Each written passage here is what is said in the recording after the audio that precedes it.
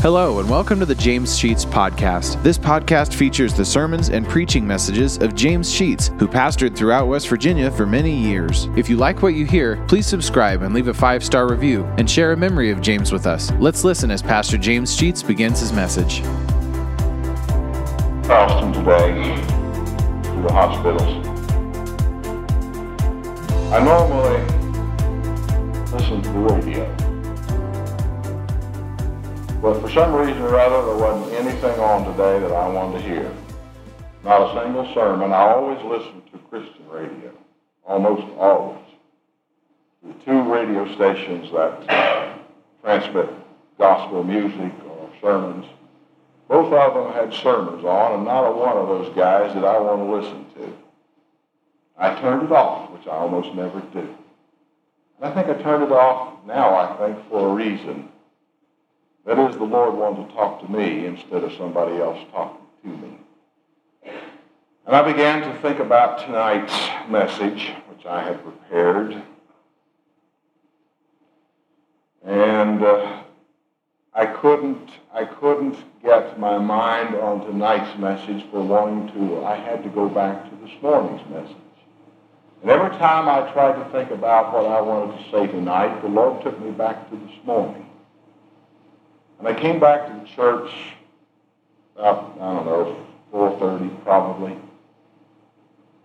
and sat down, got out my notes for tonight's message, and I just couldn't, I laid them aside, and I went back and I read John chapter 3 again. And I went back to my message for the night, and I came back to John chapter 3. And finally I gave up and said, Lord, I don't know what you're trying to do, but you definitely want me to go back to John chapter 3. So that's what we're going to do. There's somebody here tonight needs to hear something that I'm going to say. I don't know who you are or what your need is, but I feel definitely led to go back to John chapter 3, and I'm going to do it totally without notes, and I almost never preach without notes. Is there somebody here that needs to hear something from this chapter that you did not hear this morning, or maybe you weren't here this morning and you're here tonight and need to hear it maybe for the first time? I want us to continue then from what we said this morning about the need to be born again and carry it further. Evidently, there was something that from this that needs to be said that some of you, or one of you at least, needs to hear. And I hope you'll open your heart to listen to it tonight. I'm going to start at verse 5 of John 3. I'm going to read all the way through verse 21. Listen to it. Jesus answered, that is, he's talking to Nicodemus, and he says, Verily, verily, I say unto thee, except a man be born of water and of the Spirit, he cannot enter into the kingdom of God. That which is born of the flesh is flesh, and that which is born of the Spirit is spirit. Marvel not that I said unto thee, you must be born again. The wind bloweth where it listeth. Thou hearest the sounds thereof, but canst not tell whence it cometh, whither it goeth. And so is every one that is born of the Spirit. Nicodemus answered and said unto him, How can these things be? Jesus answered and said unto him, Art thou a master of Israel, and knowest not these things? Verily, verily, I say unto thee, we speak that we do know, and testify that we have seen, and you receive not our witness. If I have told you earthly things, and you believe not, how shall you believe if I tell you of heavenly things? No man hath ascended up to heaven, but he that came down from heaven, even the Son of Man, which is in heaven. And as Moses lifted up the serpent in the wilderness, even so must the Son of Man be lifted up, that whosoever believeth in him should not perish, but have everlasting life. For God so loved the world that he gave his only begotten Son, that whosoever believeth in him should not perish, but have everlasting life. For God sent not his Son into the world to condemn the world, but that the world through him might be saved. He that believeth on him is not condemned, but he that believeth not is condemned already, because he hath not believed in the name of the only begotten Son of God. This is the condemnation, that light is come into the world, and men love darkness rather than light, because their deeds were evil. For everyone that doeth evil hateth the light, and neither cometh to the light, lest his deeds should be reproved. But he that doeth truth cometh to the light, his deeds may be made manifest that they are wrought in God. Let us pray. Father, oftentimes we're unaware when you're working and in whose life you're working, or why you are dealing with a person in the way that you're dealing with them. Lord, I believe that you have directed me tonight to return to this passage of Scripture. Whoever that person is, or those people are, in this congregation tonight that need to hear something special, would you place those words in my heart, cause me to read them from your word, that would do the work that you have assigned to be done tonight. Lift us up, Lord, and bless us in a special way during this message. And throughout this service, we pray in Jesus' name. Amen. Now, those of you here this morning will remember that we were dealing with the discussion between Jesus and Nicodemus on the subject of the necessity of being born again. Nicodemus could not understand what Jesus was talking about. When in verse 3, Jesus told Nicodemus, he said, Verily, verily, I say unto thee, except a man be born again, he cannot see the kingdom of God. Now, he has made it very plain in that one verse that unless something happens in the heart of a person, he's not going to make it to heaven. There has to be a transformation, a change. Being made over won't do. It's a necessity to be made new, totally new, an absolute new birth. And Nicodemus said, well, I don't understand. Are you telling me that a man can enter his mother's womb and be born again? He totally misunderstood what Jesus had said. And so in response, in verse 5, Jesus answers Nicodemus and makes it, I think, plain, but not everybody thinks it is plain, and we do not all agree in all churches as to what verse 5 actually says and verse 6 says. And I want us to look very carefully at verse 5 and 6 and see what was Jesus' answer to Nicodemus. Jesus said, except a man, and of course the term man is used in general, be born of water and of the Spirit, he cannot enter the kingdom of God. That which is born of the flesh is flesh, and that which is born of the Spirit is spirit. Now we've got to put those two verses together and see what he says. As you well know, there are many people who believe that this verse teaches that you have to be baptized to be saved, being born of water. Did Jesus really say that you have to be baptized to be saved? Is that what he said? If it is what he said, then we have trouble all the way through the rest of the Scripture to reconcile it. As you probably already know, I do not believe that there is any place in the Scripture that we can say that it is necessary to be born of water First of all, that phrase doesn't fit baptism. That is not a birth. A person is alive when he goes down into the water, and he's alive when he comes out of the water. We don't take somebody dead and put them in there, and they're alive when they come out. It makes no sense from that standpoint. Back in the first chapter of John, in verse 33, if you want to flip back one page there in your Bible, John the Baptist is talking. He says, and I knew him not. I was not aware, that is.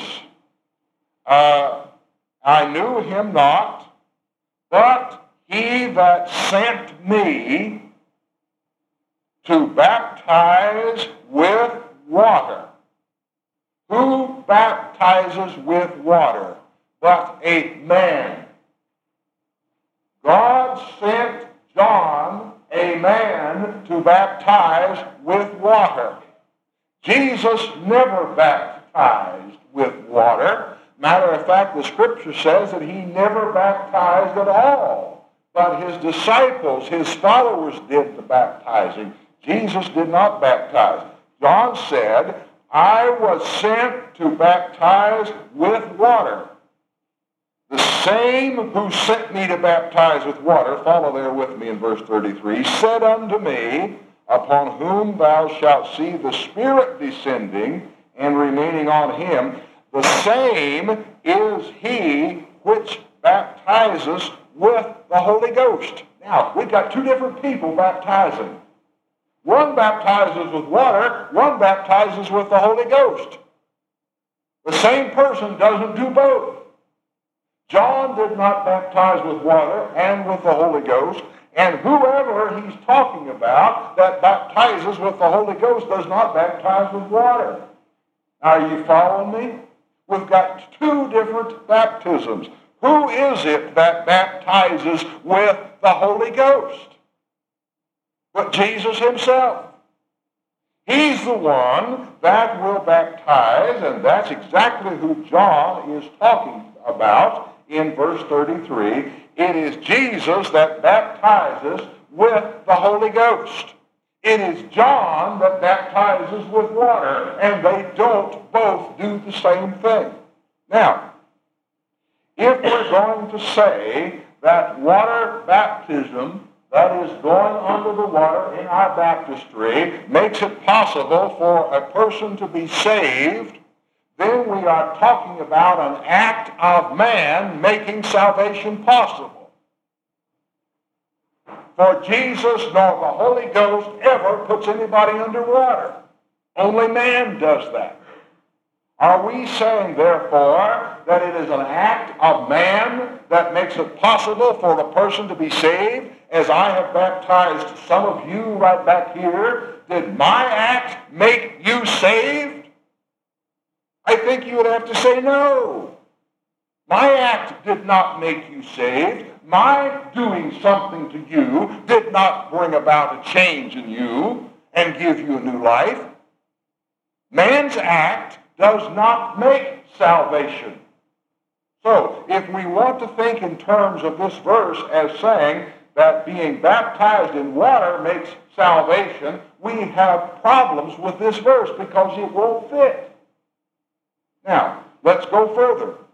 That which is born of water and of the Spirit. He's got two things he's talking about. Being born of water and born of the Spirit, there in verse 5. Go down to verse 6 and see what he says. That which is born of flesh is flesh, and that which is born of the Spirit is spirit. A parallel. In verse 5, born of water. In verse 6, born of the flesh. In verse 5, born of the Spirit. In verse 6, born of the Spirit. How can we see that any other way than to say that he is talking about a physical birth? We all know that physically we are born in the process of water, and we've talked about that in the past, but I want to touch on that just a moment again. what are we doing here but making a parallel comparison? As a person is physically born, so must he be spiritually born. Okay? Now, verse 7, he says, do not marvel, do not think it strange, do not be surprised, do not find what I am saying to be a hard saying. Marvel not that I say to thee that you must be born again. Or some translations, instead of born again, will say from above, and there is no problem there. But he is saying, do not cause this fact to be a stumbling block to you, that you must be born from above or born again. 2 Kings chapter 5, verse 11 is an important verse. If I remember what it is, listen to it. And following. In the 5th chapter of 2 Kings, we have the story of Naaman, who was a leper, who had come to the prophet for the purpose of being healed. Verse 11, but Naaman was wroth and went away and said, why was he wroth? Because Elisha had told him to go out and dunk himself in the river Jordan 7 times, and he would be healed of his leprosy. Very simple thing, but a strange thing to say. You want to be cured of leprosy? Go out and go under the old muddy Jordan River 7 times, and when you come out, you'll be cured of your leprosy. And Naaman was angry, and he went away and said, I thought he surely would come out to me and stand and call on the name of the Lord his God and strike his hand over the place and recover the leprosy. What is Naaman doing but the very same thing that man does today, and say, I want to be saved, but I want to be saved my way. And it seems ridiculous that the Lord is going to tell me the way to be saved is simply to believe. But that's what he said. We want to make it more complicated. And Naaman said, aren't the rivers back home in Damascus more powerful or just as powerful as this old muddy Jordan River? And finally his servant said, well, now if he had asked you to do something very difficult, you would have done it. Why don't you go ahead and do the simple thing that he has asked you to do? Who said it? Clarence, you must have said this morning. If we would ask people to buy salvation so many dollars down and so much a week, and you would have salvation, let me tell you, there would be no problem of having the treasury of this church full. If we were selling it. No problem at all. But the fact that God wants to give us something, that's too simple, and we don't believe that it possibly can happen that way. So he says to Nicodemus, don't marvel or be surprised as what I'm saying to you, that you're going to have to be born the second time. Now, verse 8. He says the wind blows where it wants to, and you don't know where it came from or where it's gone. All you can do is hear the sound. That's all. You don't understand it. This is the mystery. Let me tell you something. We may not know where the wind comes from, and we may not know where the wind goes, but we surely can see the evidence of it. Trees are blown over. And all the dust that it scatters up and so on. We can see the evidence. We may not understand how it's possible for God to save our soul. We may not know where the Holy Spirit came from that did it, and we may not know where the Holy Spirit's going from, but I'll tell you, when it happens, we know it. Do you know you're saved? Did you have an experience that told you that you had salvation? Well, this is what Jesus is saying to Nicodemus. You may not understand it, but yield yourself to it, and you'll discover that something happened. Something happened. An unsaved person cannot understand how salvation takes place. Matter of fact, a saved person can't either. But there is one fact. We know that we are saved because we were baptized. That is, we were submerged. We were dunked into. We were covered up. We were surrounded by the Holy Spirit. That's what the baptism of the Holy Spirit means. Go down to verse 14. Jesus said to Nicodemus, and as Moses lifted up the serpent in the wilderness, even so must the Son of Man be lifted up. Back in the book of Numbers, chapter 21, I believe, there is a story of the Hebrew people in the wilderness who had become very, very wayward, as they often did. And the Lord sent snakes. They were poisonous, and many people were dying. The people came to Moses. Moses went to God. Finally, the people said, we've sinned. We're sorry. Lord, take away this punishment from us. And God said to Moses, I want you to make a brass serpent. I want you to put it on a pole, stand it up in the middle of the camp. Whoever is bitten with the serpent, if he will look upon the snake on the pole, he will not die. Stupid thing. You mean to tell me that those Hebrew people, after they got bitten with a snake, could go out and stand in the middle of the camp, look up there and see that snake, say, I believe that if I look upon that snake on that pole, I won't die. That's what happened. That was God's law. You look on the snake, you live. Don't look on the snake, you die.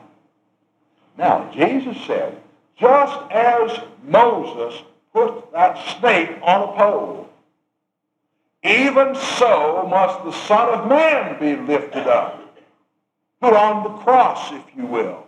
And the same process, whoever looks upon him will not die. Looking upon meaning to believe. That a look at Christ on the cross, a committal of his life to the Christ on the cross, will bring life just like the Hebrew looked at the snake on the cross in believing that a look would save them from death, and it did. So the parallel is there. Even as Moses did it, so must the Son of Man be lifted up. If Jesus Christ had not died on the cross, there would have been no salvation for you and me. That's all there is. There's no other way. None other name given among men whereby a person can be saved.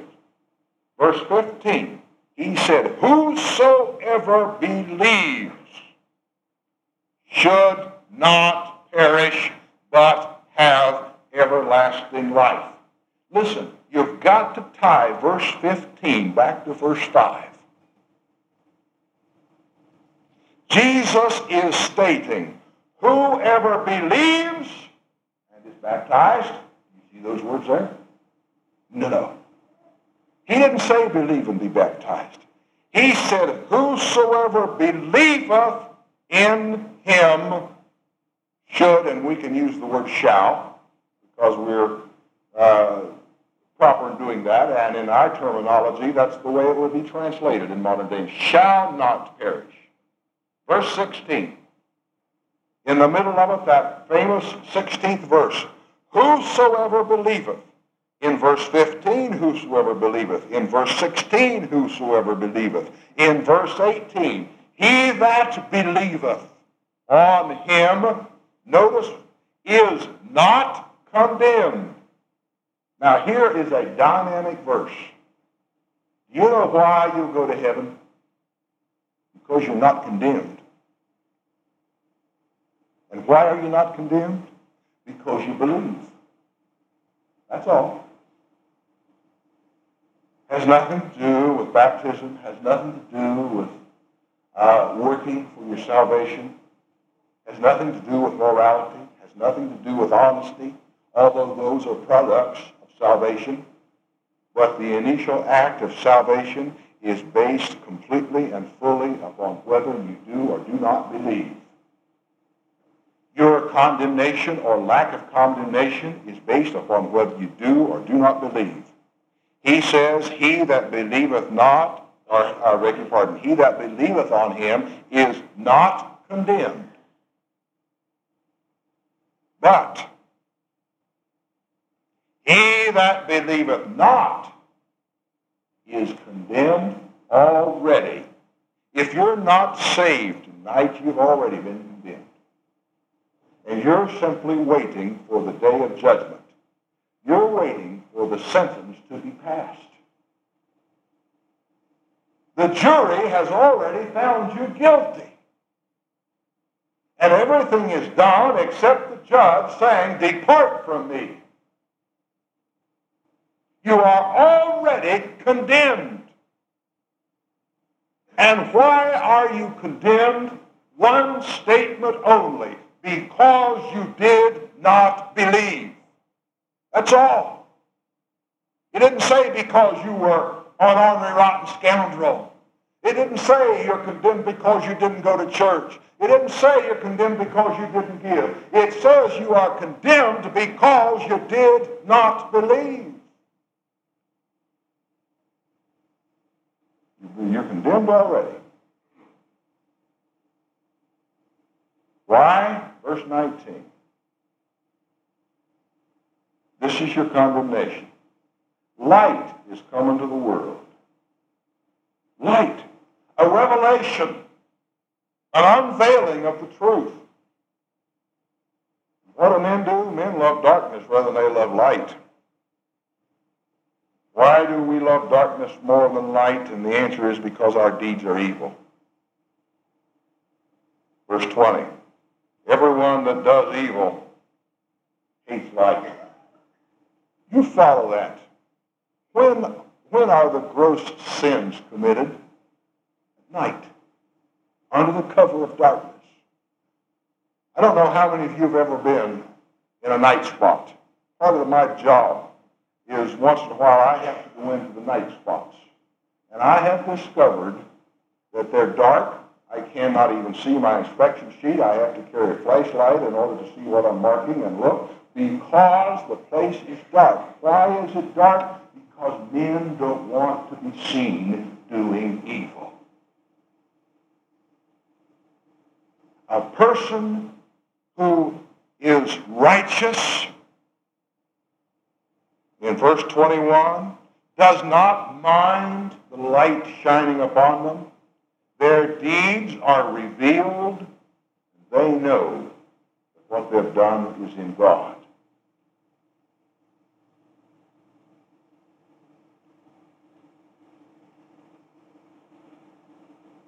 You must be born again if you ever expect to see heaven. If you ever expect to be not condemned, you must be born again. How are you born again? By the baptism of the Holy Spirit. By being submersed, surrounded by, covered up by the power of the Holy Spirit. It is Jesus that baptizes with the Holy Spirit. It's John that baptizes with water. Now listen, you can get by without being baptized with water, but you can't get baptized without being baptized. You can't get by without being baptized with the Holy Spirit. That's your way into heaven. That's your way. And that's the only way. The only way at all.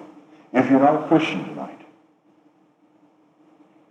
you want to be, the thing for you to do is get out of your seat and make your way down here to the front. That act itself won't do anything to save you any more than anything else will. But it will say to this congregation, it will say to God above, I want to be saved. I want to be baptized with the Holy Spirit. I want to be covered up with it. I want to lose my life in Him. You have to make that decision. It is Jesus that will baptize you with His Spirit. Now, you don't have to understand all of this.